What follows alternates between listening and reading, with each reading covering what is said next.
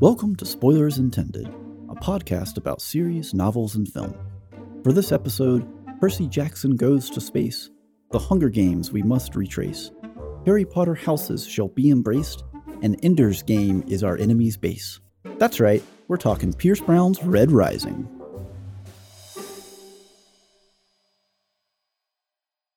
Hey everybody, welcome to the show. I'm Stephen Ford, joined as always by Andrew Knuckles. Oi. And Joel Killingsworth. Hello. What was that? At least it wasn't him trying to do mine again. True. I was just trying to stay on topic. All right, fair enough. So, before we dive right into Red Rising, I know, that's really easy. We've got a little topic to discuss before then.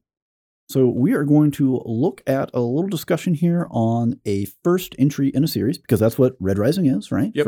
First in a trilogy, which then grew into something larger. Not a duology, because that is not how that I think works. there's a game for it too, isn't there? There is. That was my only familiarity with the name or the words Red Rising put together. Other than, like communism scares or something. Until Brent suggested this for us. But before we get into that, we're looking at the first entry in a series and, just kind of pitching one just to start off, because this, from our perspective, as we're going to get into, this is a pretty good start to a series. Yeah. And so we're going to jump off of that, and I'm going to throw this over to Joel. All right. Well, I have brought a book, not science fiction, but fantasy. Okay. And so I am offering up Black Prism, which is the first installment in the Lightbringer series by Brent Weeks. Okay. I don't know anything about any of this. All of those were words that I have never heard before in succession. Right. So with this one, you have the main character starting out, Gavin Guile, is basically the emperor of the known world. Mm-hmm. And he is given this position by right of being the singular most powerful magic user in this world. Everyone who is, gifted with magic has the ability to use 1 or 2 or 3 or maybe even 5 different colors of magic as they're denoted. Okay. But he is the only one capable of using all of them at the same time. So he's an airbender, or the Avatar. Sort of. Yeah. Sort of. And or Mistborn. So over we can keep going with this. But he has a limit on his power, and it's not what he can do, but how long he can do it.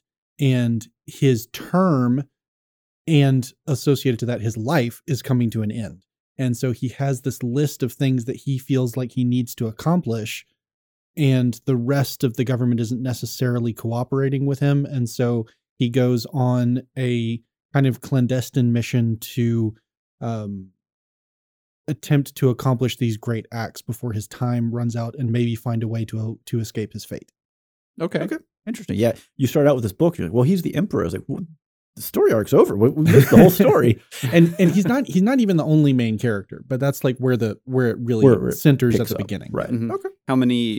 How large is the series? It's a 5-book series. 5-book series? Yeah. Okay. Have you read all of them? I have. Do you like them all? Very much. Yeah. Yeah. So it's not just like a one and done where the first book is really good and then after that No, it just kind of tapers. this just like I was thinking I wanted to do a representation from a fantasy series, and this one was the only one that I could think of where the first installment really punches hard. Mm-hmm. Whereas the other series that I really like, the first one was okay, it's enough, but then it really gets good later. But this one starts really good. Okay. Yeah. Well, Andrew? Okay, so I'm going with my tried and true anime, because that's how this works. Yeah. So mine is called Psycho-Pass. It is okay. Yeah. You're kind of familiar with it, but the general story is it is in the far future where there are these things called crime coefficients that basically it reads kind of like your general mental stability and how you if you're angry, if you're sad, that kind of stuff. And the more stressed you get, the more likely you are to cause a crime, basically. Mm-hmm. Basically. And if you're familiar with Minority Report, there are detectives called enforcers, where they have this kind of thing where they don't actually they don't have like ballistic weapons like revolvers and guns and everything in this universe.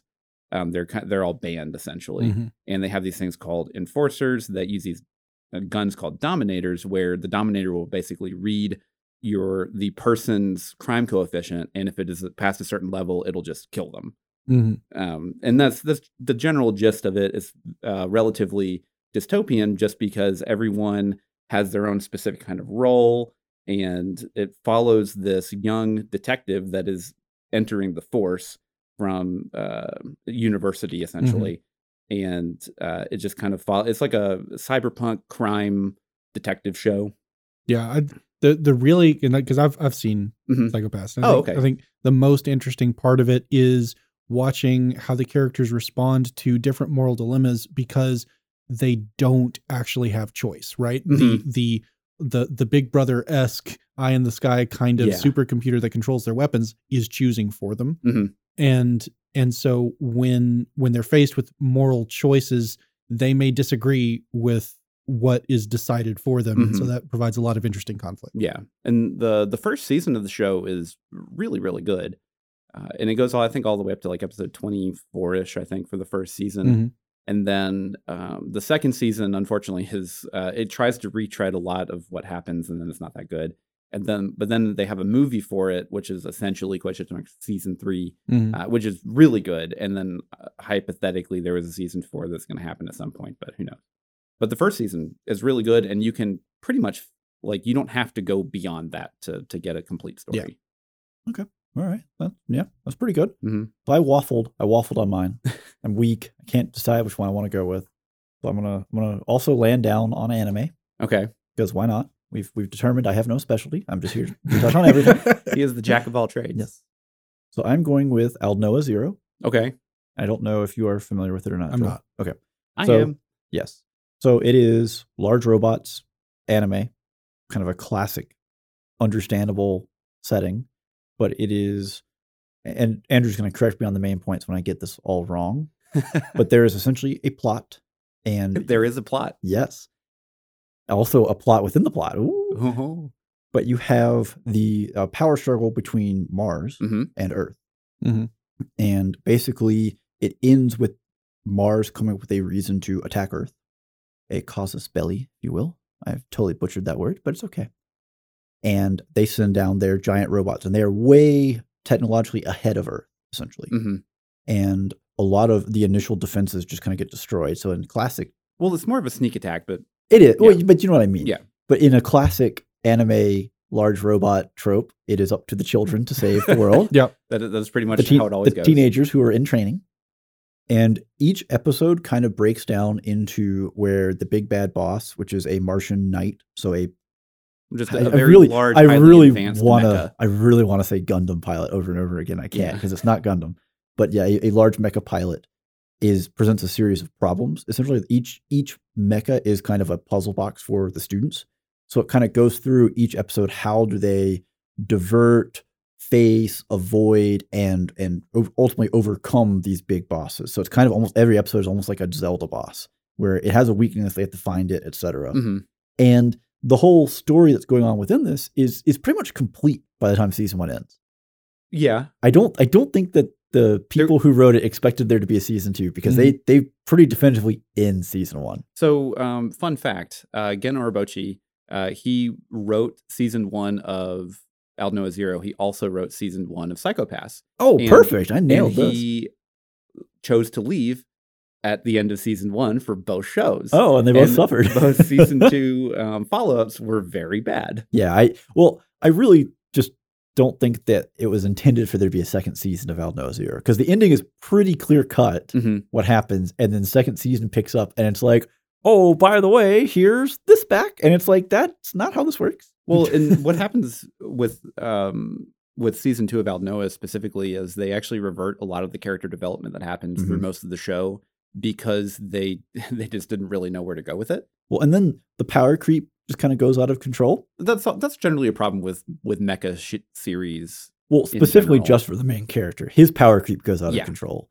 and it just gets weird. And a big pivotal character who was around for all of season 1 isn't in season 2, and they try to replace her with other people, and it just doesn't work. The story doesn't support it. The story ended at season 1. But season 1 is honestly really fantastic. It's a really good 12 episode just encapsulated story that has some really good kind of I'll say Game of Game of Thrones level betrayals and just really solid action. Because all of the Martian knights each are kind of leading their own separate invasion, and it's kind of a contest between them of who can do the best. Yeah, so they're all overreaching each other, and that's kind of leaving them with these vulnerable points that the children can exploit. Yeah. And these vulnerable moments, or where one betrays the other in an attempt to further their own gains, etc. Yeah, having warring factions within a seemingly unassailable single faction is always a really fun dynamic to explore. I mean, it's about the only way to make it reasonable for them to be beaten. Yeah, because it's a very feudal style system, which is actually going to be perfect for Red Rising. There's a reason why I waffled back, and I was like, wait, no, this is Mars, and okay, this works great. We'll go with this.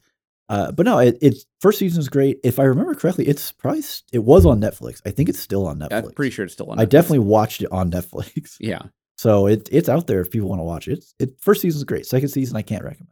Yeah, just once you get to, I think, episode 12, just stop watching, and you will just enjoy.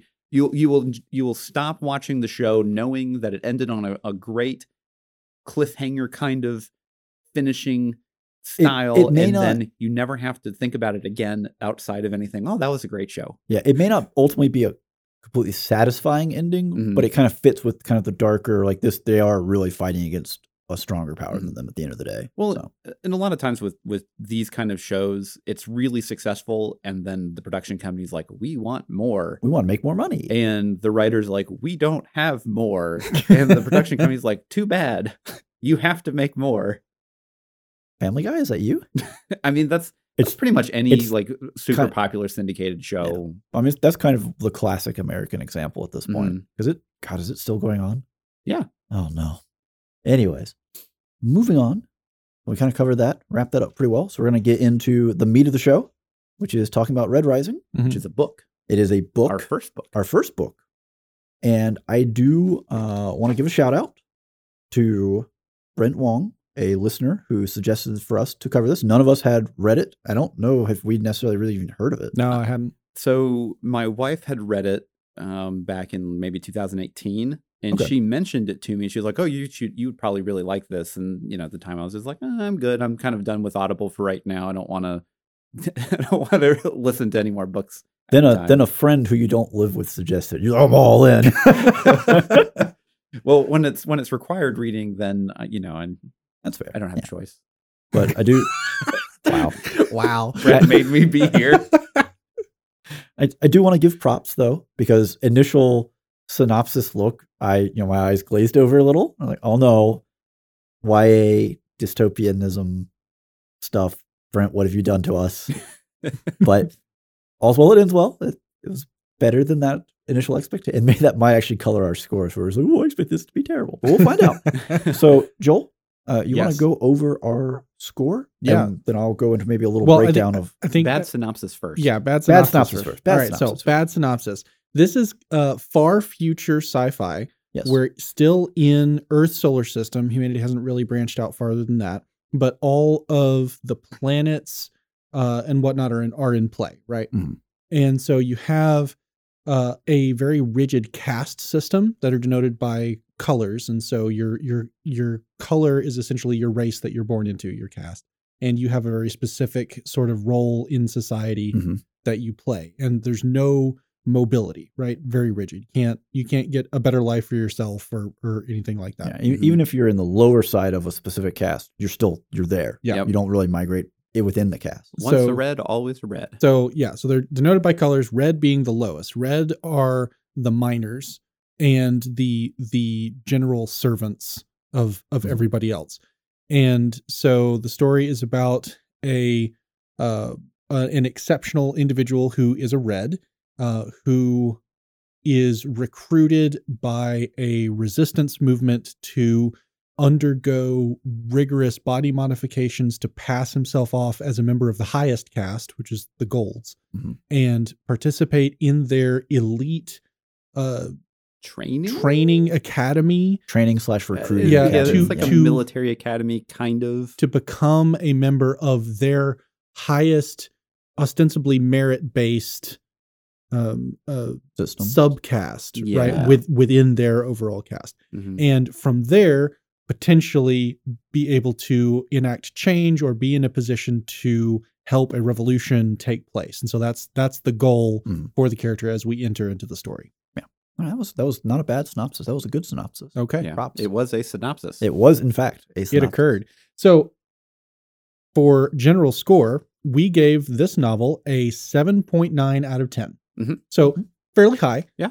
And we can blame Joel for a little bit of I pulled it down just a little We'll bit. find if people make it through, we'll find out once we get into the spoiler zone. And that score is taken off of 4 categories in our rubric for books, that being setting, character, plot, and the writing. The writing being just how the author was able to communicate the setting, character, and plot. Correct. Yeah, kind of the overarching piece, because obviously we can't adapt the rubric from films or series. There's no music. There's no spectacle. Unless you did the audible. And there is spectacle.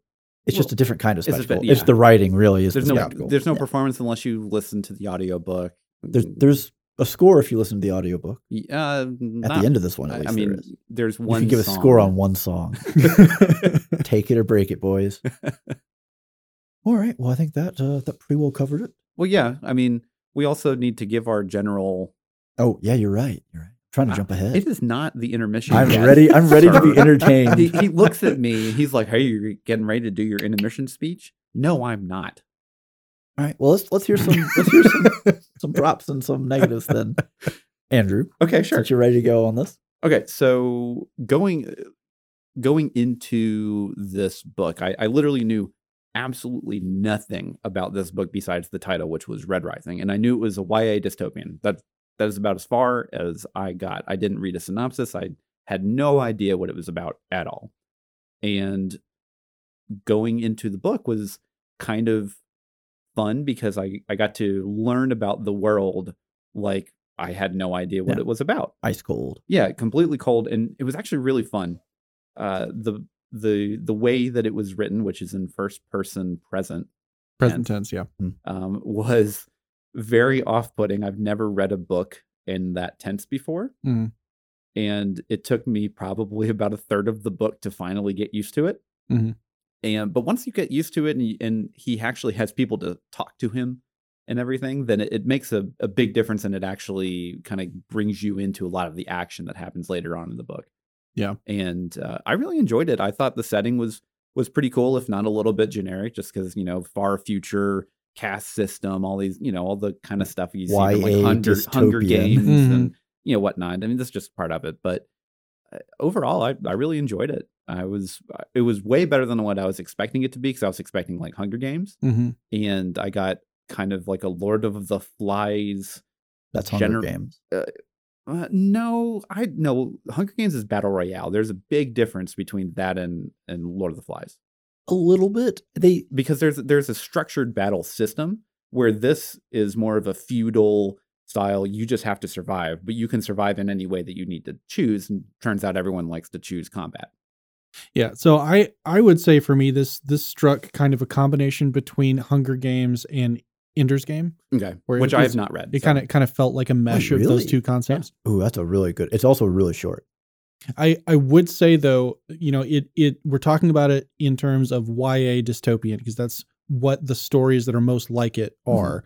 But this really goes really hard into handling adult themes that come about through powerful individuals forcing their will on other powerful individuals through the use of violence. And so that if you're squeamish about that kind of thing, then tread with care. It is a little more adult than your typical YA dystopian. It was quite graphic. Yeah, it was. So, I'm echoing some of what's already been said. This is a really tightly written, fast pace from the book. Once it starts going, goes. Yeah, like it hits the gas and it just does not stop. There are no breaks. Yeah. It's very, very personal because of the first person present tense. And that works for the action sequences and kind of the playing off the unreliable narrator and, what do you actually know about these people? What does he actually know about himself, et cetera? It works really well for that. I think the biggest single concern outside of the fact that it is, first person present tense, which is already kind of an awkward writing style. Andrew already said it took him a while to adapt to it. There are a lot of people who just won't read books in that chosen style. It was very weird. Yeah. I totally agree with that. But for me, my biggest concern there is because it is that style, it's very reliant on you kind of emotionally identifying with the character and what's happening. So if that misses for you, this could be a rough read. Yeah, it could be a pretty big slog if you're not invested in his motivations. Well, and if it doesn't resonate with you, if it doesn't click, then there are no other perspectives. There's no other character perspectives. The whole book is kind of wasted on you in a sense. So there is a big risk in that for the author, Pierce Brown. And I think he pulled it off. For me, obviously, it resonated, it clicked. So I think he pulled it off. For others, it may not be the case. So that's maybe my only cautionary tale. Because he used a lot of stuff that we're familiar with. Hunger Game. I reference it in the title. I'm not going to say these words anymore. And we've seen it before. Percy Jackson, it's very Roman and Greek mythology. Yeah. They are not the literal gods from it, but they like to think they are. And of course, it plays into it, right? Because we're dealing with the solar system, and what are the planets all named after? Yeah. So, yeah. I mean, I was quite frankly very surprised by how good it ended up being. And, maybe some of that, we'll let Joel get in here and go to town once we get past the spoiler wall, because maybe some of that was just because my expectations weren't high to start. I don't know. We'll find out. And, as we head into the intermission, if you don't want to risk hearing the Forbidden Song, we understand. If you like what you've heard so far, we'd appreciate it if you supported the show at patreon.com/spoilersintendedpodcast. And if you're brave enough to join us in the dance, listen on.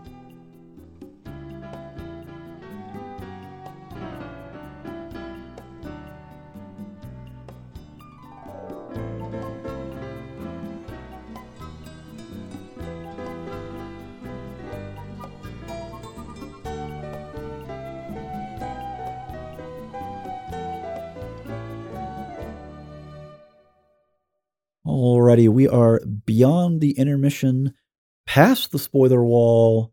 Everything ahead is weapons free.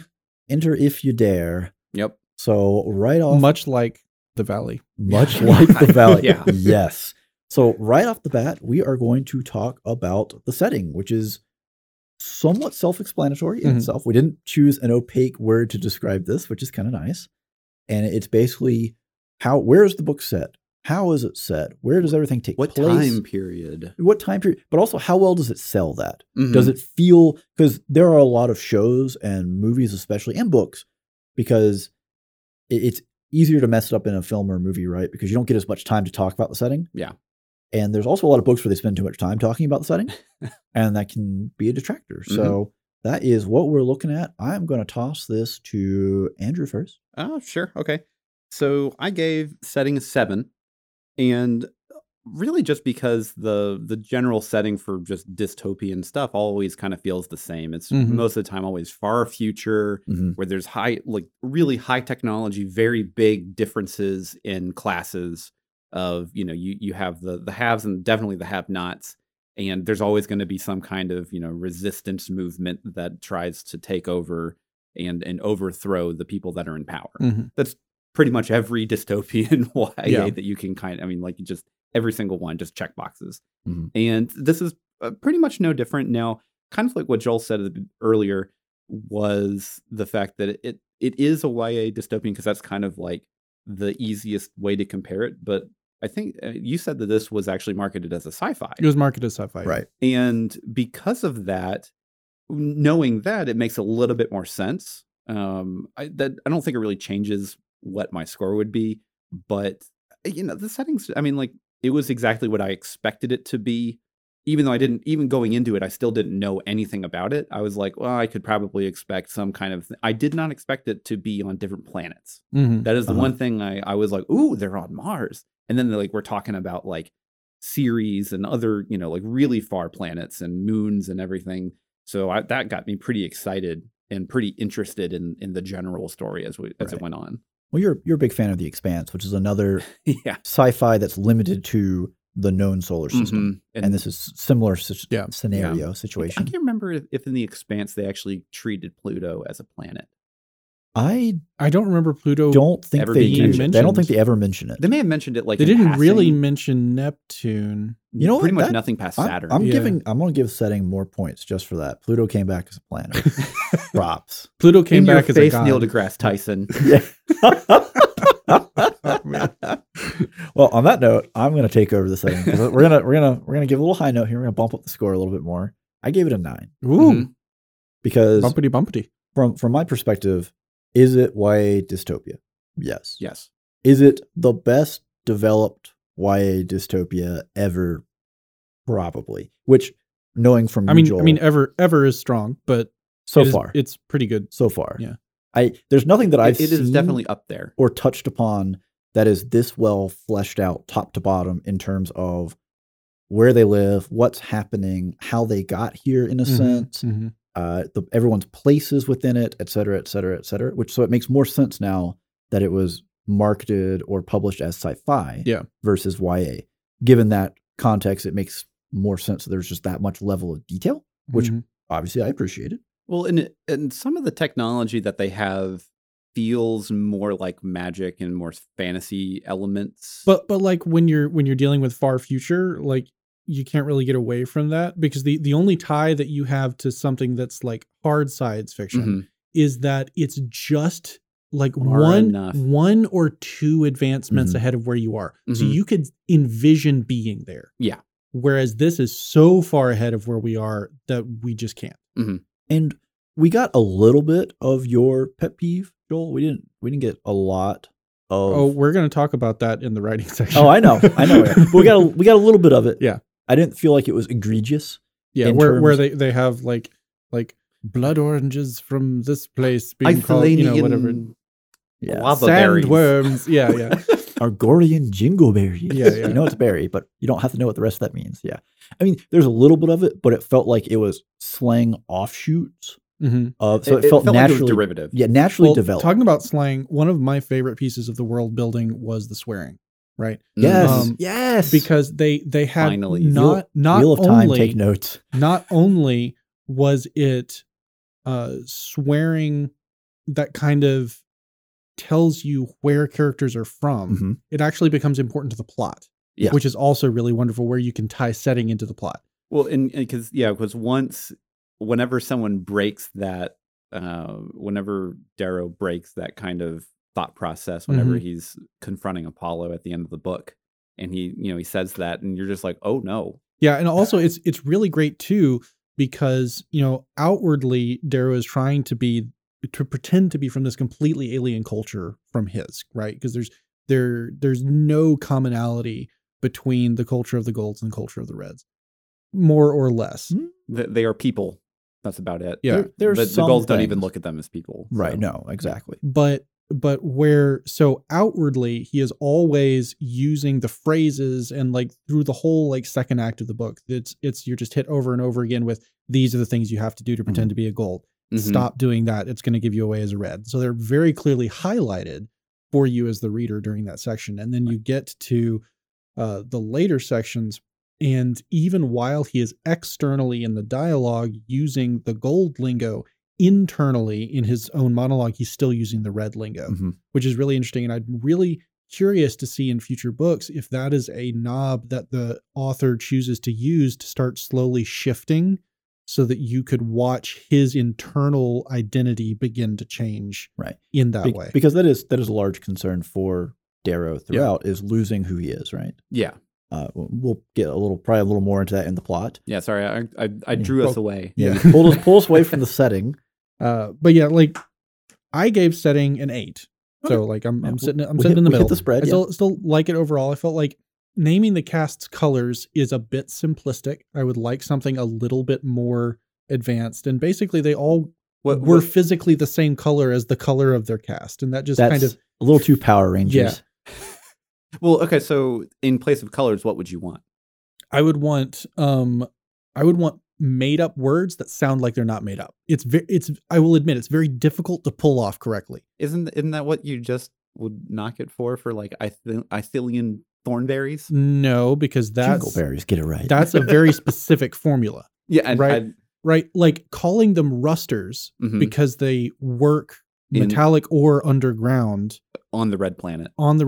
Like that is I really like that. But Mhm. like all of the slang that the cast had for one another, I really love those words. But even that is a more derogatory term, right? Because within the individual cast, you have low red, high red, where high red isn't doing hard physical labor. They're more household servants, these kinds of things. And I'm not saying that I have the solution. I'm just saying I know what shape the solution is. Right. Yeah, that's fair. But I will say I really appreciate the level of nuance throughout the setting. Even within the cast, you have a high and a low. You start to get into, the further Darrow gets into gold society, you start to hit where it's no longer unambiguously, oh, all golds are just horrible people. Some of them are just people here to have fun. They're just people. And that's what really redeemed the cast system to me is that, okay, so on a surface level, we have a mile wide and an inch deep, but then once you start drilling into, I mean, a little bit of the reds, we don't really spend much time with them. It's mostly in the golds. And there's, are these people really bad? It's really, well, are they really bad? But not only that, like there's several different layers. There's like 4 different layers within the golds that are that within each of those layers there are individual power struggles, right? No, so like, it's very, very deep once he actually goes into it, and I feel like that really redeems a lot of the whole feeling of the world, right? And that's where my high score is coming from. Is there is a ton of nuance. There are a lot of it's like an onion, right? There's a lot of layers, and it also kind of makes you cry. But mostly, there's a lot of layers. And the more that our main character peels back as he experiences, and the more he sees, the more opportunity there is to question what he's doing, who he is, etc., as he tries to find his place within that setting. Yeah. Well, speaking of character, yes, you get to go. I get to go. So I gave Andrew's the captain now. I gave character a 7. Okay. I felt that Darrow as a protagonist was pretty well handled. Yeah. You understand his motivations. There's very deep feelings, right up from like, I mean, from the first scene, he's gushing about Io, and so you know she's dead. Yeah. But it was funny too, because whenever I saw him like kind of talking about his wife so much, I'm like, oh, that is just death flags all over the place. Oh yeah. And then she's just like, I want us to live for more. I'm like, nope, that's 2 strikes. You're dead. Guaranteed next scene, she's out. That's not how baseball works, Joel. That's how baseball works in the society. Ooh. 2 strikes, you're dead. You're not out. You're dead. Kill you. But anyway, so like his motivation all the way through made a ton of sense. And like what you're talking about with the internal conflict of I go through such traumatic events and bond with these people that I should hate. And who does that change who I am, inside? And that question continues to come up over and over again as he goes through this transformative experience, first physically and then of his self. But flip side of that, and I feel like this is partly due to the perspective that we get with that first person present tense, is that all of the supporting characters felt one-dimensional. They're archetypes. Right? They did one thing. Yeah. And none of them really had much else to offer. Mustang had a decent amount. She is one of the few exceptions, but most of these characters, like Pax is he's just the big brute that he's Amos from The Expanse or whatever, the Mountain from Game of Thrones. He's a lot of different. He's the big guy with the axe, right? So I guess I've kind of jumped in, so I'll take up here. I gave character an 8 because I agree. I think Darrow's development over time is really interesting. And it's really neat to see both his concern for, because the longer the book goes, the longer time he is just not within his home society, who he is. And so there's a really strong concern there of losing who he is. His whole physical structure is changed. Even looking at a mirror, he's not looking at the same person. So there's a huge disconnect there for him. I also really liked how at the beginning of the book, the very beginning of the book, he's a true believer. Yeah. He believes that if they turn in the most helium, they'll get the laurel, not the gammas. Yep. That they are doing the best they can to make Mars habitable. He's all in on what the society is shilling to keep the Reds in line. Mm-hmm. Yeah, he wasn't unhappy with his situation beyond as long as EO was there. Right. He had his wife. He had a lot of pressure, a lot of stress, a lot of demands. Mm-hmm. But he was capable. He was meeting these demands, making things happen, being better at them than the people who were older than him, et cetera, et cetera. And he really didn't have a reason to question the society outside of the questions his wife was posing, right? Yeah. Mm-hmm. And of course his father, because as all good heroes, this one isn't truly an orphan, but he's pretty close. So, and the other limitations are there, right? First person, you just don't get a chance to get to know the other characters because we never change perspective. And a lot of them are one-note wonders. Andrew already referenced Pax. Yeah. Julian is also kind of a one-note wonder. He is literally just the posh British, goes You to... mean Cassius? You mean Cassius? No, I'm talking about Julian. I'm talking about his brother. Oh, okay. Cassius is also that, although he has that false nobility. Maybe Julian was in the book for so short of time, I didn't even look at him as a character and just a flag. Well, Julian is important for the... Well, he's important for he served a very specific purpose in that you had to believe that Darrow liked him. Right. Early and quickly. Well, but he also comes in as, again, like I said, the posh British, right? Yeah. So it's very much so, you'll never believe he's a supporter of York. Mm-hmm. Could you believe the team that just can't win? Who would support such a team? It's, I went to Cambridge. You didn't go to Oxford? Or whatever, right? Yeah. And it's all meant in good fun. Right, but it's the fluff of the society, not the hardness that lies underneath it. And that's what Julian's really riding on, whereas the other characters who make it further in the book are riding on the hardness of the society. Yeah. Andrew?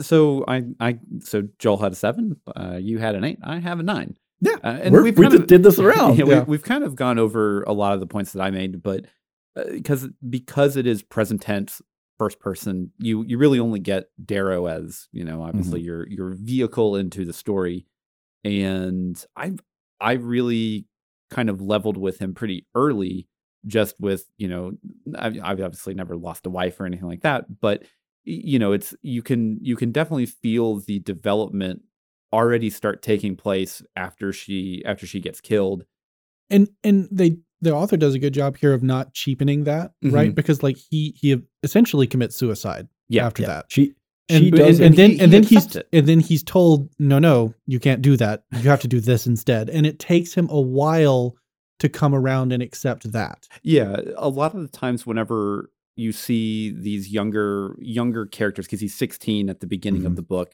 where they're like, you have a grander purpose, you need to do this, and then next scene, okay, I'm all in. And that is just not how it would go. Like, right. Especially after losing your wife, and you've been taken away from your family, and especially now you've been told the entire world that you have thought was real is now a complete lie. Yeah. And now you have to accept this. Oh, by the way, now we're going to genetically modify you to become one of the top societies. And now you have to, learn all this other, how their mannerisms, how they talk, how they act. And now you have to treat everyone like they're lower than you because you're a gold at this point. Yeah. Except there is the little extra wrinkle in there. The only way we can insert you is we can't replace a family that's important to society. So we have to find a really, really low down goal. And then kill them. And kill them and put you in that place, which means you're still going to be treated like dirt by these people. Yep. Yeah. Which it's just that play and that extra little bit of nuance is just so good throughout because of how it works on him over time. Yeah. Well, and as he gets further on, especially towards the end of the book, where all of his plans are kind of coming together, but then obviously the Proctors are throwing tons of wrenches in there to stop him from defeating the Jackal. And you can see, especially once he gets not betrayed, he gets defeated by Cassius, and then Mustang nurses him back to health, and then he nurses her back to health during the winter. You can really see a lot of him kind of like battling with himself of like, I still, EO was my wife, and, but you can tell that like, even if he doesn't want to admit it even in his mind, he's definitely developing feelings for Mustang as he's kind of going up. Which isn't her actual name. Her actual name is Virginia. Yeah, but that is how he refers to her most of the time. Right. Yeah, and actually, Mustang. I really liked the nicknames in the school, right? Because like everybody that did anything of note, good or bad, got a moniker for it, right? Mhm. And that actually helped a lot with group characterization to rapidly characterize groups of characters to kind of cut down on the work the author had to do on individuals. For specifically talking about the that's not the note I wanted. Reverse. Oh yeah, talking about the Howlers and the Dead Horses. Yes. Like two distinct units of fighters that just with that name you were able to associate, they took part in this event in the book. They did that. And they are led by this character, and they stay with that character because they are in one way or another like that character. And so that kind of takes one brush and paints the whole squad with that brush, and you immediately have a picture in your mind of what they're like. The main theme of this whole battle stuff that we'll get into is tribalism. So they are kind of being placed into their own tribes by self-selection. Whenever I thought of the Howlers and Severo in particular, I just thought of Princess Mononoke, of her just running around in a wolf pelt. Oh, yes. Okay, just the entire film. Yeah. Or for the whole book of him just running around with a spear. But at least in theory, Mononoke's wolf pelt is well cured and cleaned, and theirs are not. They are dirty. These kids are dirty. I mean, they're just like hanging out in mud and climbing up latrines and... Oh, yeah. And I will say, you mentioned him, the Jackal. For a lot of characters kind of being a one-off archetype, while it is a one-off archetype, it's the manipulator, the person who's willing to sacrifice anything to accomplish their objective. He still comes off, at least through Darrow's eyes, as a really chilling character. Well, it's kind of a bait and switch, right? Because you expect him to be the climactic villain, and he's not. He is there to be set up for future encounters in later books, because the climactic villains actually turn out to be the proctors instead of any of the students, even though he does have enemies among the students. Right. And so that kind of bait and switch was actually really refreshing. I really enjoyed liked that. Yeah. Because whenever he basically caught the Jackal in a reverse trap, and I was like, wow, I don't know where they're going to go with this if he's already got him here. And then, obviously, like, he kills Pax, and then he runs away, and then whenever they, he cuts off his own arm or hand to escape. Essentially, it's just like it definitely is a really good paramount to that kind of character, and clearly he's still alive, so he's going to show up in other books, I'm assuming. Well, I mean, he is the favored son of the governor who Darrow swears himself to at the end of the book. Yeah. Well, he's not really favored anymore after he lost the... Well, he's his only son left at that point. But I mean, I guess the way that I interpreted the governor talking with Darrow at the end, he was like, hey, that guy, I don't like him anymore. You clearly defeated him. You're stronger than him. You should just be under my name. So I can use you as a surrogate son. There's an element of that, but he's not a man that discards resources either. So no, of course not. But he'll probably just again, I haven't, Stephen's already. As the only person in this conversation who has read past the first book, I'm very much so enjoying this discussion. We're purely speculating as we have not read beyond the end of the first book. Second book is still also quite good. I'll just throw that out there. Yeah. What I've only halfway through, but no. So I guess we're probably ready to move on into the other category, which would be plot. Yep. Where is that in my notes? Oh my goodness. You get to start for that one. I know. That's why I'm trying to find it in my notes. Did I just not name anything plot? This is the first time he actually wrote more notes. Oh no, it's right here. I just can't see it because there's too many words. Okay. So plot. It's like, oh, look at my notes. They are so like a garden that is overgrown with weeds and vines. Yes. Anyways, so plot. So I gave it an 8. So intrigue on intrigue on intrigue. Everyone has something they want. And while they can be somewhat similar goals, they're also working towards them in different ways. They're also using other resources outside of the game. The game, there's a game within a game, right? Yeah. Well, and that's always a good way to get an overarching conflict, but then you have these really smaller little tidbits of politics and movements of stuff. Yeah, and I gotta give him credit. The main character fails a lot. Yeah, he tries, he falls short, he adapts, he improvises, and he overcomes. Right. This is one of my favorite types of, especially if we're going to be trapped first person present tense. Like we are literally smashed into this man's skin right up against it. Like the little bulges coming out of his cheeks. Like, you were right there. You don't get a choice. This is your ride. I just imagine the cameraman for the film is just going to be like right up on him. Oh, no. Not from the outside, from the inside. We're being pressed out of him from the inside.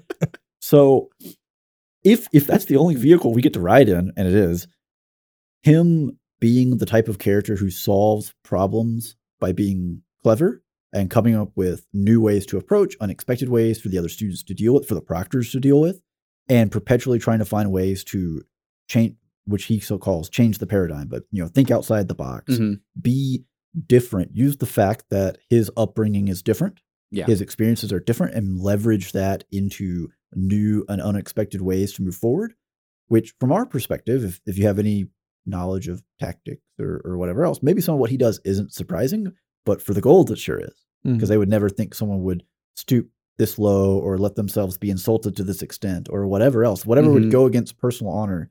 He kind of abuses that, and I love it. Well, especially whenever he takes the flogging for not Titus. It was another T name. Yeah. Tactus. Tactus. Yeah. Whenever he takes the flogging for Tactus, and everyone is just so taken aback by this sacrifice. Where, that's the only way to win him over, essentially. Yeah. And even, I don't know if it was Mustang or Sever, but one of them points out to them, you realize you've given them a tool to where if they just don't like you, if they decide they don't like you, they can abuse you. You have to be liked. And I really like the kind of, you have the character hits a low point. I mean, the character hits a bunch of low points throughout, honestly, but he hits, a lowest point and then recovers and learns. And it just, to me as a plot, which, my last note here really is that first person presence tense means that plot holes can be really hard to find, because he just didn't know that this guy was going to be here, and we can't be like, wait a minute, you were having dinner over there. It just, the opportunity to punch holes in there just isn't there as much. I think Joel has risen to the occasion though, and would like to put some holes in it. So I'm gonna throw this over to Joel.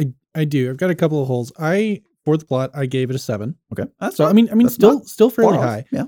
And I think mostly it has to do with the first point being Darrow is a genius when the plot needs him to be, and he fails when the plot wants him to fail. And sometimes the transition from failure to genius feels earned, and sometimes it doesn't, right? Like sometimes he just thought 6 steps ahead and his opponent only thought 5 steps ahead. And you don't get to see any of that because it's all first person.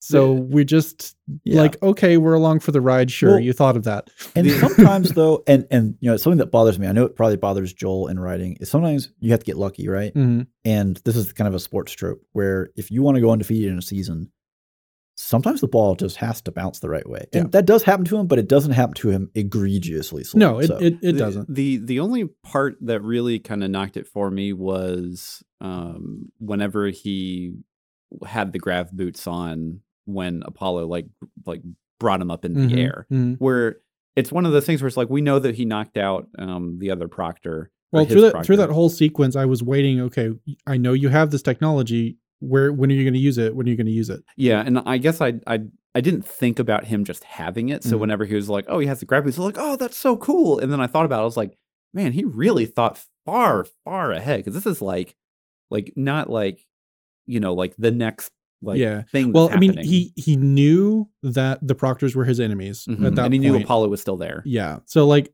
that part I don't have a problem with, as much as he obviously doesn't know how to use the signature weapon of the Golds, the sling blade. Like that's not the signature weapon of the Golds. No, not the the sling blade, the razor. The razor.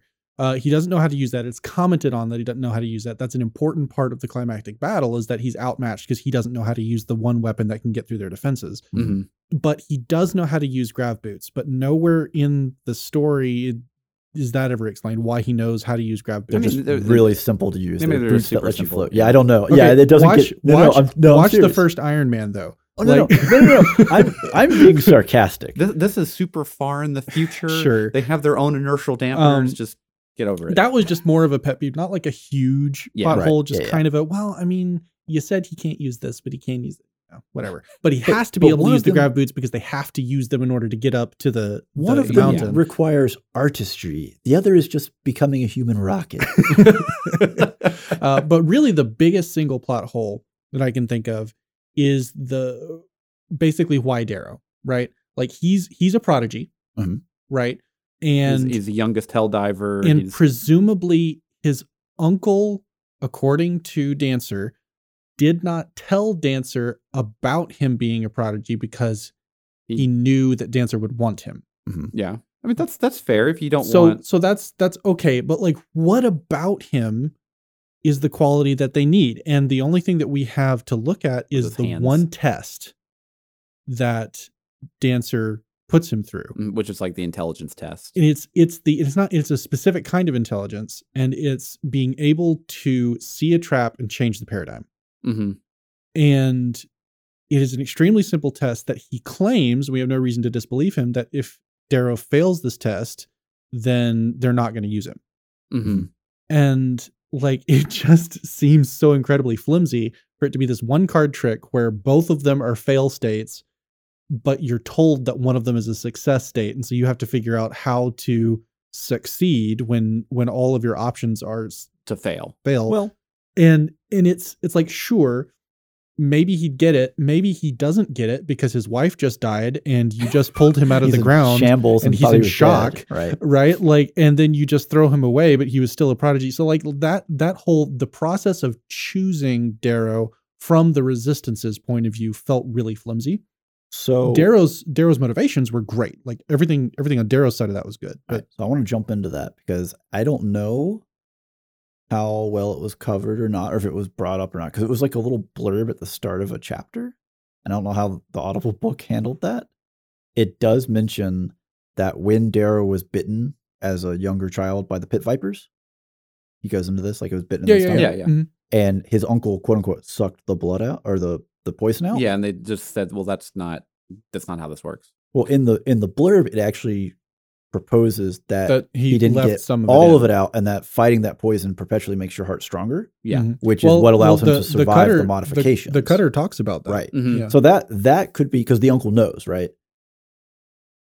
He knows presumably this is a result of what has happened. Yeah, and he is an informant.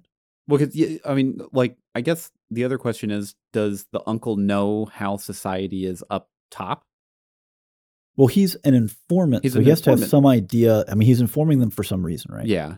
So you don't know how much he knows. And obviously you don't get to find out because he's a perpetual drunk and you only get smashed into Darrow's face and you don't get to see anything else. But like all of that gets a little bit worse with the inclusion of Titus, right? Because you have another Red, presumably on exactly the same mission. And that's the shotgun approach. And part of it is you don't know really anything about the Resistance. So there might be other cells that are doing the same thing. This could not be completely uncoordinated. Right. Right.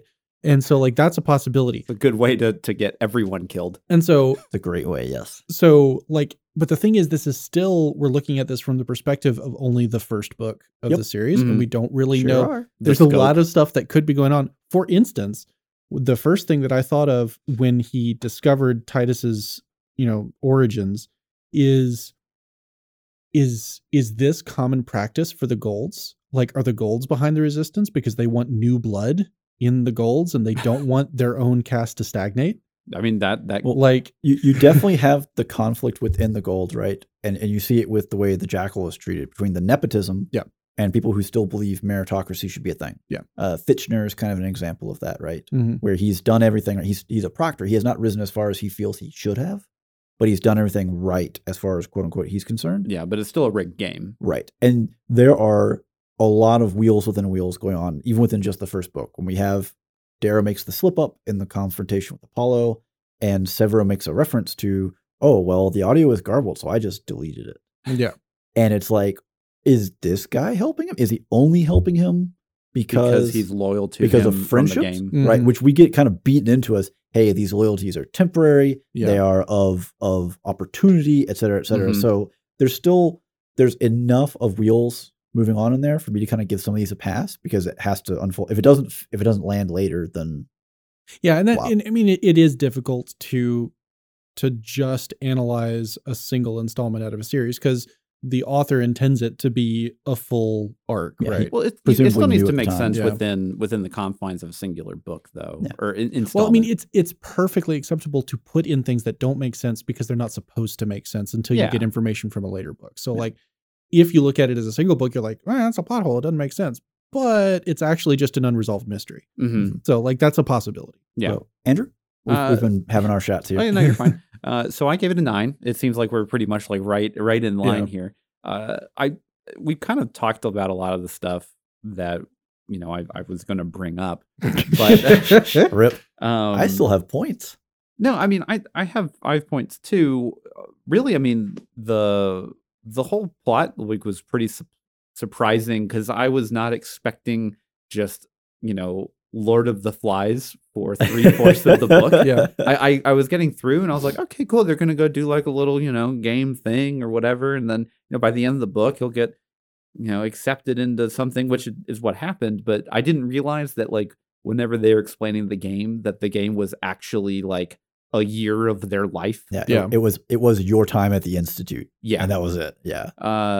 And one of the things that I just love throughout whenever they're inside of the game or or in the valley is every once in a while, whenever like tensions got super high, there's always that one person. They're like, "It's a game. We're still in school," and then like you're like, "Oh yeah, you're right. They are." Oh yeah. This is supposed to be. This is getting up for class. Yes, but dead people. Yeah. The only way we got into the school was by killing someone. Yeah. Well, I do like whenever he's talking to Fitchner, maybe like the first or second time, where he's like, people are dead, and he's like, it's within limits, right? Like he's like, okay, and he figures it out, right? Yeah, because he figures out because they haven't been stopping the killings. Yeah, and even though they're like, you don't kill each other. But if it happens, it happens. It happens, yeah. Like accidents happen. But like they're not even taking that much of an effort to stop it. And so he's like, okay, I know that you actually intend this. How many of us can die? And he's like, it's within limit. Yeah. It's like 13%. Okay. Yeah. Well, and that was, I think, the same conversation that he had whenever he was like, oh yeah, well the Jackal is probably like he's the furthest ahead right now in stuff. And then you find out later that he's actually really terrible at what he's doing because he locked his entire house into a cavern and then cannibalized on them because they were stuck there for 2 months or until whatever. Literally Daddy was like, oh my God, my son's an idiot. Look, if I give you some money, could you just go dig him out and give him some weapons, please? It honestly felt a lot like Joffrey from Game of Thrones, with like where you have Cersei and Jaime that have this, like demon offspring that is just he's just terrible at everything he does. He's just kind of a horrible person. Yeah, and he's just a bad person. And then he's just like, well, you're the only one I got, so I got to try and lift you up. The author does give the Jackal a sort of a menace all his own. That it's different. He's not a fighter. He's not a leader. He is not a fighter. But he is a strategist, and he is willing to do anything. Right. Yeah, literally anything to win. Yeah. Because the sealing them in was the last ditch answer strategy of this is a really bad situation, but the other alternative is we actually lose. Yeah. But I do like how Fitchner said, he's like, yeah, he would have been captured within the first like 2 weeks of the game. Yeah. Because he's just terrible at whatever he was doing. But yeah, I mean, like the whole game part was like, I was interested with the setting and everything going into that, and then once that happened, I was like, ooh, this is like really my jam. Yeah. Because you got to see so much more from the characters than I was expecting to maybe get, especially with the supporting characters. Once the supporting characters were established as characters that were going to be of importance for him. Yeah, because there's so many, because like each individual group starts with 50 students, and you just like so many are falling left and right as you go. Bring on the culling. And all of them have names, right? Because like, I mean, they're well, and they're hypothetically they're all essentially equal in the hierarchy, assuming that no one's cheating. Right. Well, and you also have the people who aren't being supported by parents who are cheating for them. Yeah. AKA the Jackal. But you have other people who are like, well, I'm the son of such and such, such. You can't do this to me. And Darrow doesn't really have that weight of expectations of, oh, I should be propped up and helped by Daddy, because that's not what life was. Yeah. I don't really have anything else to say for plot. Okay, well, I'm going to throw in one other knock yourself thing about EO specifically, because there was some concern, right? We're going to kill the main character's wife early to develop the character and move the plot forward, and it kind of feels a little fridgy, which is concerning. But I'll give them... Do I want to give him props for killing someone in a reasonable... Yeah, okay, I guess I am. This is what this book does to me.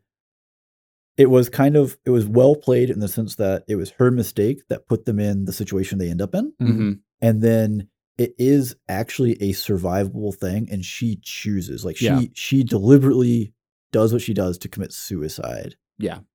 You could make the argument, because Darrow has the issue with the Sons of Ares, where, well, why didn't you save her? And this is maybe plays back into the idea, well, what makes him different or valuable?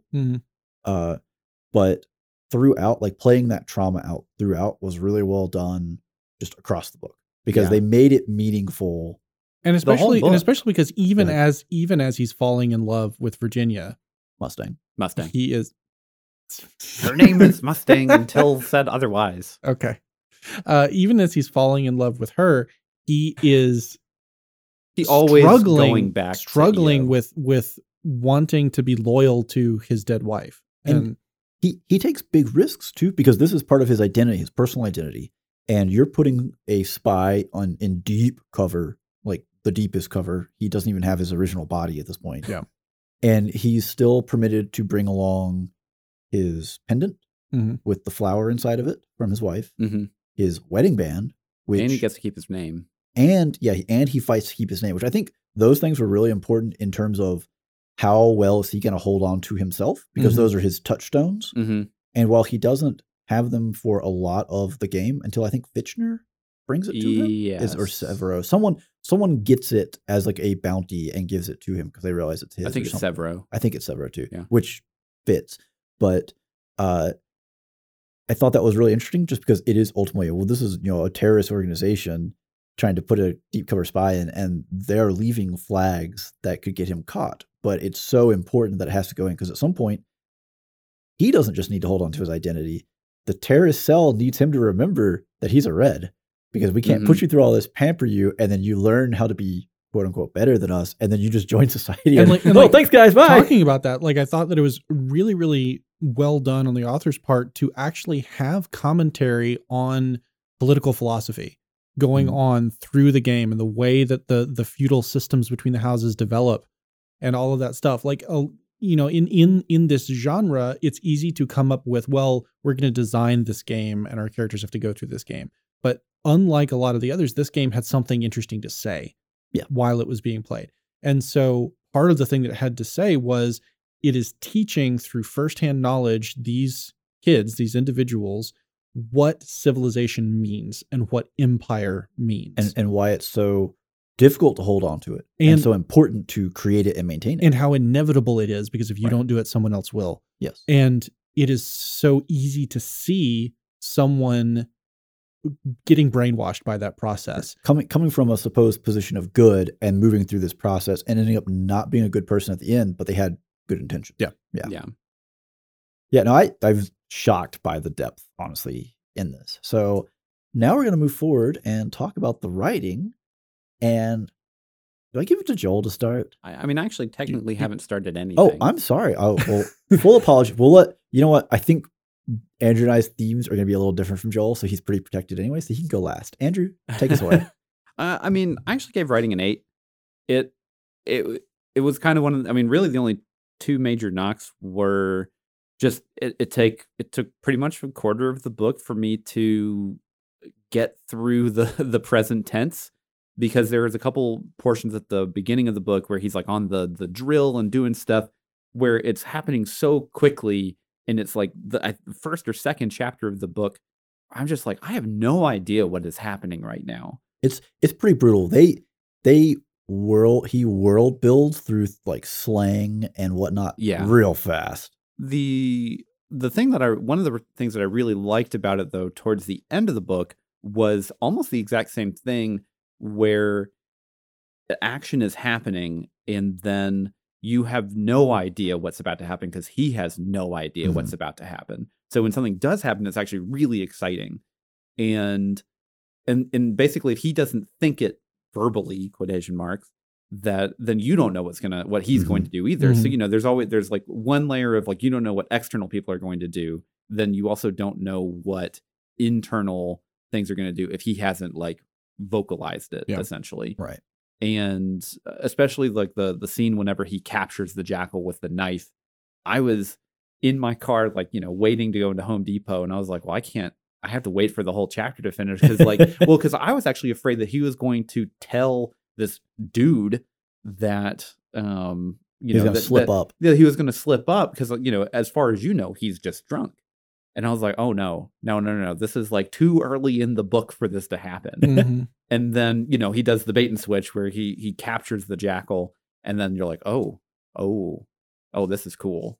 Yeah. So I will say I did actually catch the earlier mention about the wine, which was just grapes, because he actually mentions, they even looted 50 gallons of grape juice because it hadn't had time to ferment yet, which why was Bacchus even hold on to this? And then he immediately uses it. Yeah. Which was nice. But no, that scene is really tense. Yeah. I don't really have anything else to add on. So you guys can add and then I'll interject. Yeah. Well, I guess I'll jump in. I object. Keep Joel at the back of the bus. Get back, Joel. Back to the future. Anyways, so I gave the writing a 9. Okay. Mostly because the first person present tense is kind of an insane risk. It's more acceptable within the YA and dystopia genres. I mean, first person is everywhere in YA. Yeah, absolutely. Present tense is a huge risk, especially billing it as sci-fi and not YA. It's even bigger risk. And I think the downsides of it really show early on because when you have to have a character, especially from us, we're all in our 30s and we're reading this dude's 16. And the first 2 chapters, man, this guy is full of himself.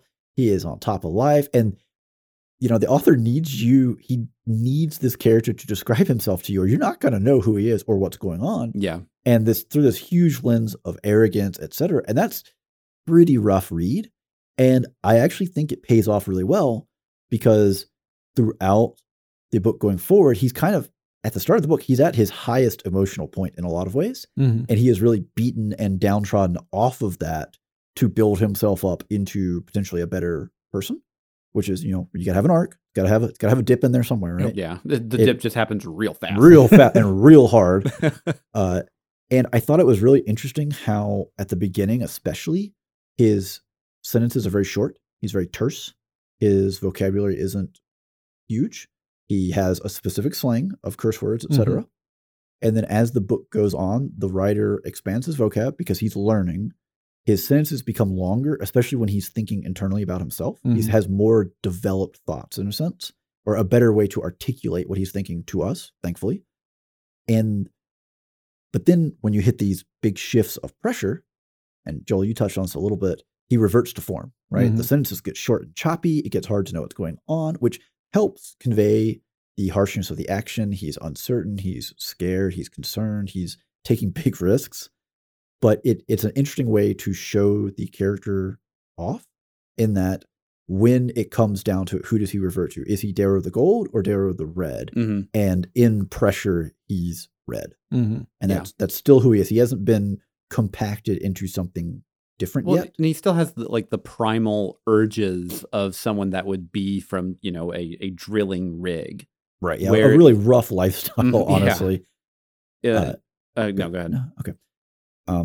But it's interesting just because of how much it can ramp up the intensity, especially when he's under a lot of duress, stress, pressure. Or pain. Or pain, because he gets put in a lot of pain. And it's just like, buddy, don't slip up. Like all the times that he's around Cassius and internally he knows he killed Cassius's brother to get into this stage of the game.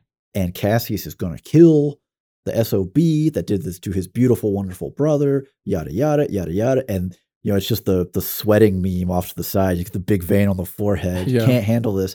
And his sentences crunch down. He's like, Darrow, don't mess up. Don't revert to form. And same thing with you and the Jackal. Yeah. And then, it does eventually happen with Apollo. But I thought that was a great play in writing and a really good use of how he started as a person and then how it affects him going through, expressed through the actual words on the page, right? Because that's not always an easy thing to do. And I mean, I could almost imagine, Pierce Brown is sitting there as he's writing out these intense scenes, and he's getting more intense, and it's getting harder and harder for him to write these sentences, and they're getting shorter and shorter. His words look like crap, and he's like, what did I write here? Is this, that? Whatever, just put it in, I don't know.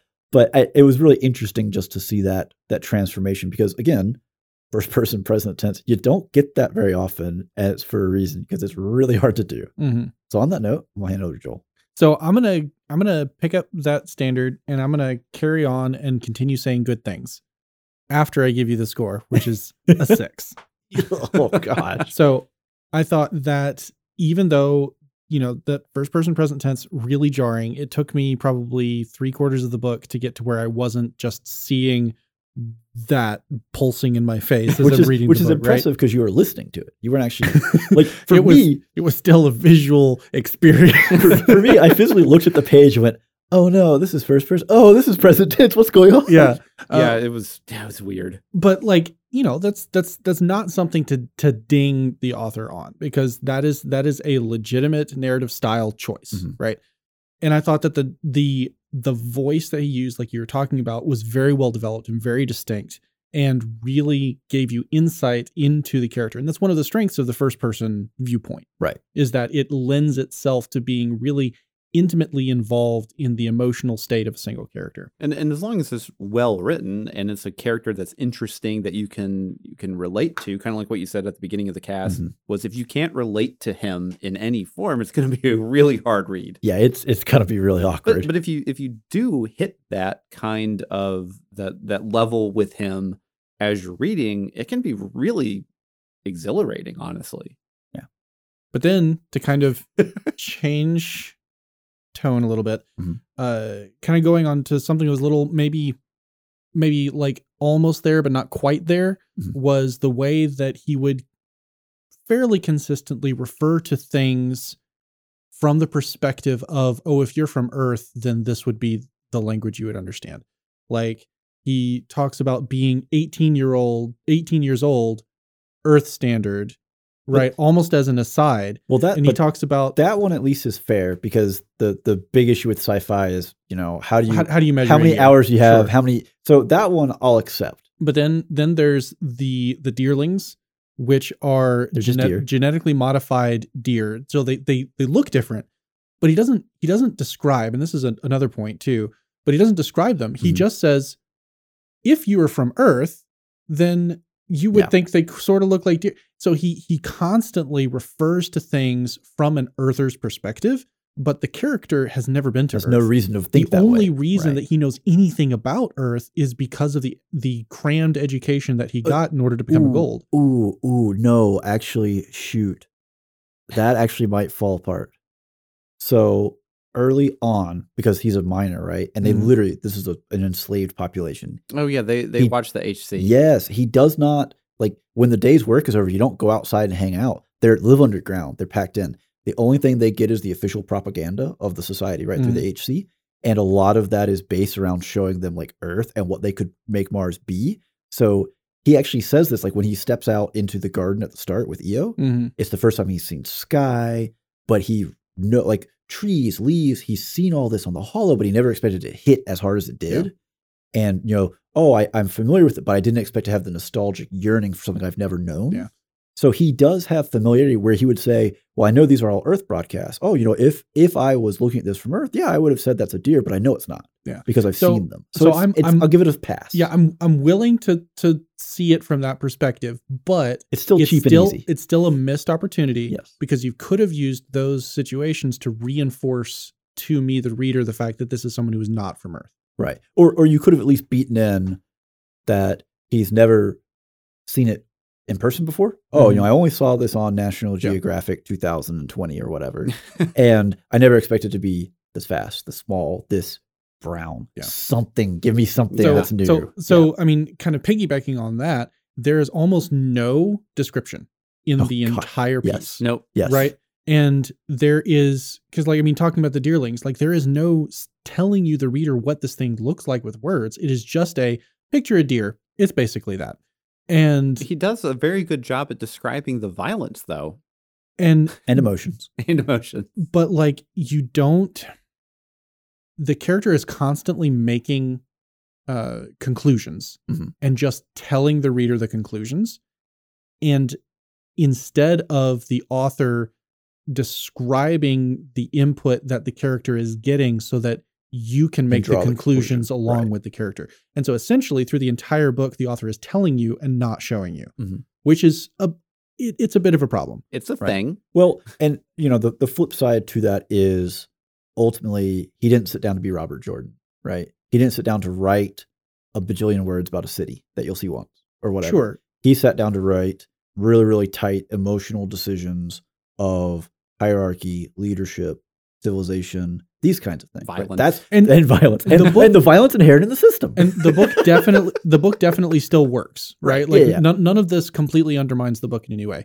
And like on top of that, if you add more description and you start trying to pull the reader along instead of just handing them conclusions, you start to up that word count. Right. The word count of this book is already sitting at just under 125,000 words, which is way up the upper end of what your typical adult novel for the sci-fi fantasy genre is desired to be at by publishing houses. Right.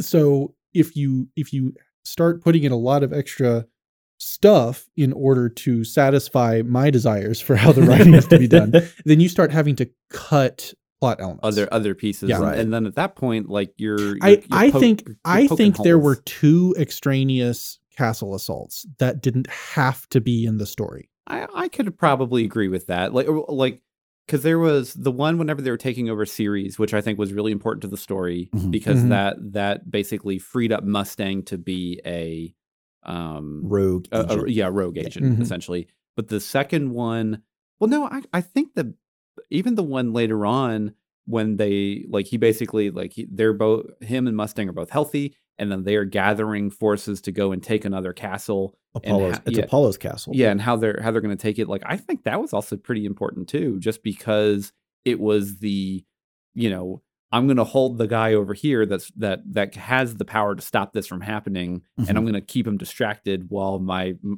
dudes are crawling through bathrooms. Yeah. Well, I really like the sequence of, we have part 1, he's a red. Part 2, he's in physical transition. Part 3, he is rising and ultimately falling as head of his house in the school. And part 4 is where he's the rogue agent and he's realized that he has to play against the proctors, not against the other students. Right. Yeah. And so I really love that structure. I just feel like you could have shrunk a little bit out of each one of them, and then you gain the room to really texture your world with extra description. Yeah, and that's I don't disagree. Yeah. And I'm not prepared to tell you you're wrong. just say that now. I am. You're just not prepared to tell me. No, but what he's saying is that 2 out of 3 of us enjoyed it. No. 3 out of 3 of us enjoyed it. Enjoyment is not relevant to this discussion. No. I'm not telling you you're wrong, because listening to Andrew's first bit about this, right, the first couple of chapters where Darrow is just talking about himself and where he is, and it was just, what is going on? Oh, you're in a mine. Oh, we're on Mars. Oh God, please just talk to somebody else for a minute. That's that point, especially at the start, there needed to be new environment, new description of the environment, move forward in the environment. Well, especially whenever he got done with his work day, and then he went and they did the whole Laurel thing, and then EO brought him aside and they went over to the garden, right? And I'm like, oh my gosh, he finally has someone to have a conversation with. So we can have any kind of information about what is happening. And she's dead. Okay, back to the problem. Yeah.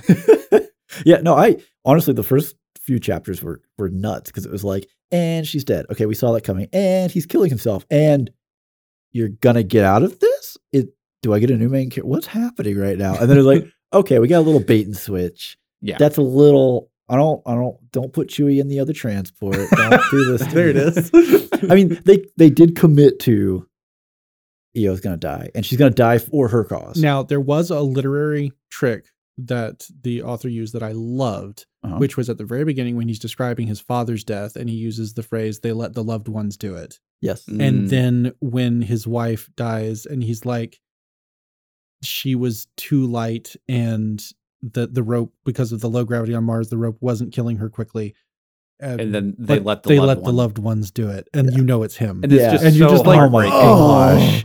Yeah, no, that because it's like it is the no good option. You let the loved ones suffer? Do you put them out of their suffering? Or you that literally the goals are forcing them to kill themselves, which is played out throughout, right? They always favor the gammas, and it's the competition of, well, who can beat the gammas? And no one can because it's rigged. Yeah. And you see that travel up the cast. So I don't know. It's really interesting just because you have so many parallels throughout each level that you get to see.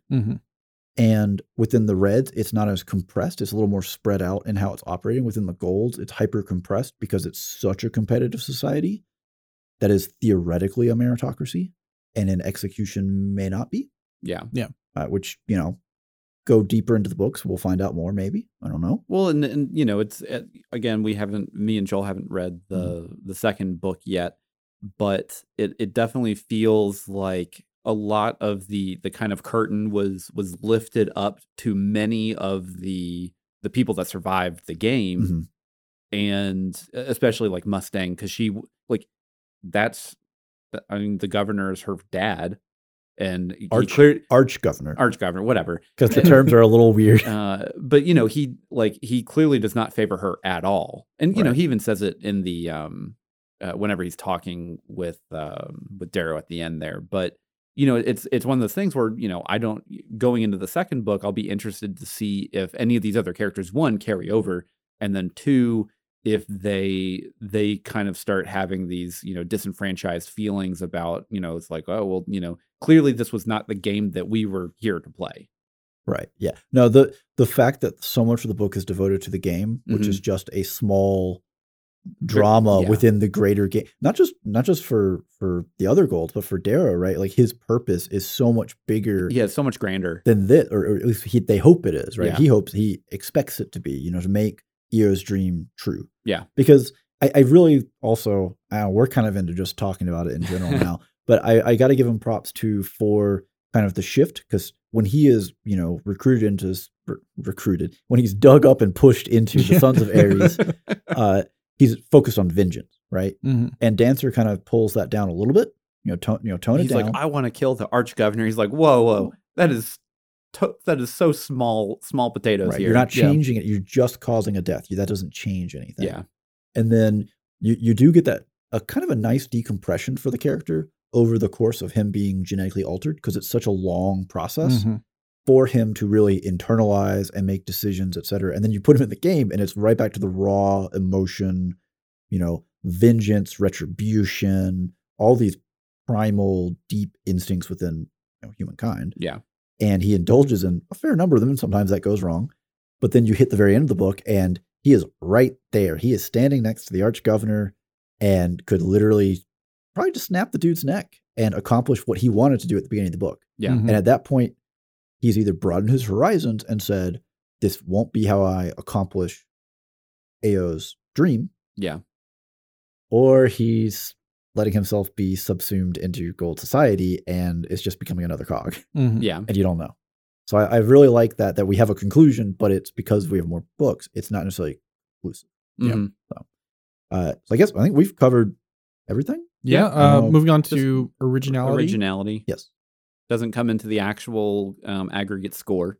No factor in our rating. Our own personal feelings. Yeah. Which we've had plenty of. Which all of them have been our own personal feelings, but these are more of them. These are more personal feelings. I gave originality a 7. It's still a YA dystopian. Going into it, even knowing nothing about the book, I still had a general idea of what it was going to be, and it kind of was. But then it turned into, Lord of the Flies, Game of Thrones, feudal war for 3/4 of the book, and I was all there for it. I loved it. Honestly, I'm really excited to start listening to the second book probably this coming week. And the fun part is I have about 2 hours left of the second Wheel of Time book.